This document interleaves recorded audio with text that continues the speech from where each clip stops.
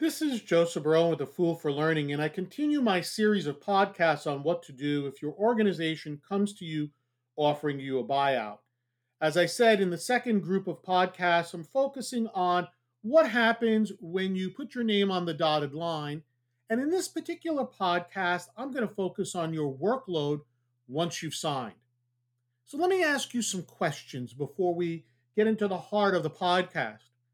Currently, do you check your mobile device for emails and messages constantly, even when you go to the restroom?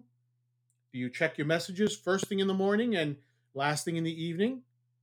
What about the number of emails and messages you receive on a daily basis? 100, 200, 300? How many meetings do you attend in a day? Three, four, five? The major change you will experience once you sign on the dotted line is a radical reduction in your workload.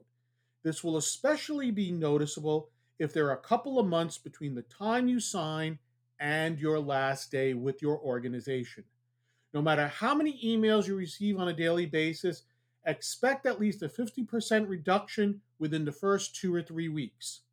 As your colleagues learn that you're leaving, and that your work has been reassigned to others, they will reach out to you less and less and less. Those who continue to reach out will usually do so because they do not know who to turn to or may not know that you are leaving. In addition, be expected to be invited to fewer and fewer meetings, and you'll be dropped from those informal pickup meetings in the hallways or over coffee. Your workload will diminish to the point that you may only work an hour or so each day, depending on how fast the process takes place.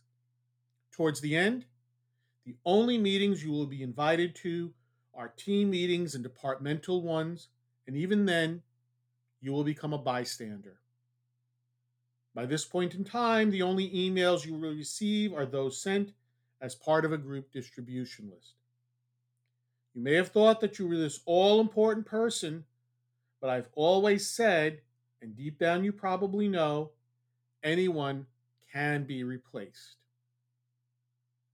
To learn more about A Fool for Learning, or if you wish to contact me to assist you and your organization with an appropriate learning solution to meet your business needs, please visit my website at afoolforlearning.com. This is Joseph Barone, the CEO of A Fool for Learning, signing out. Remember, learn, perform, succeed.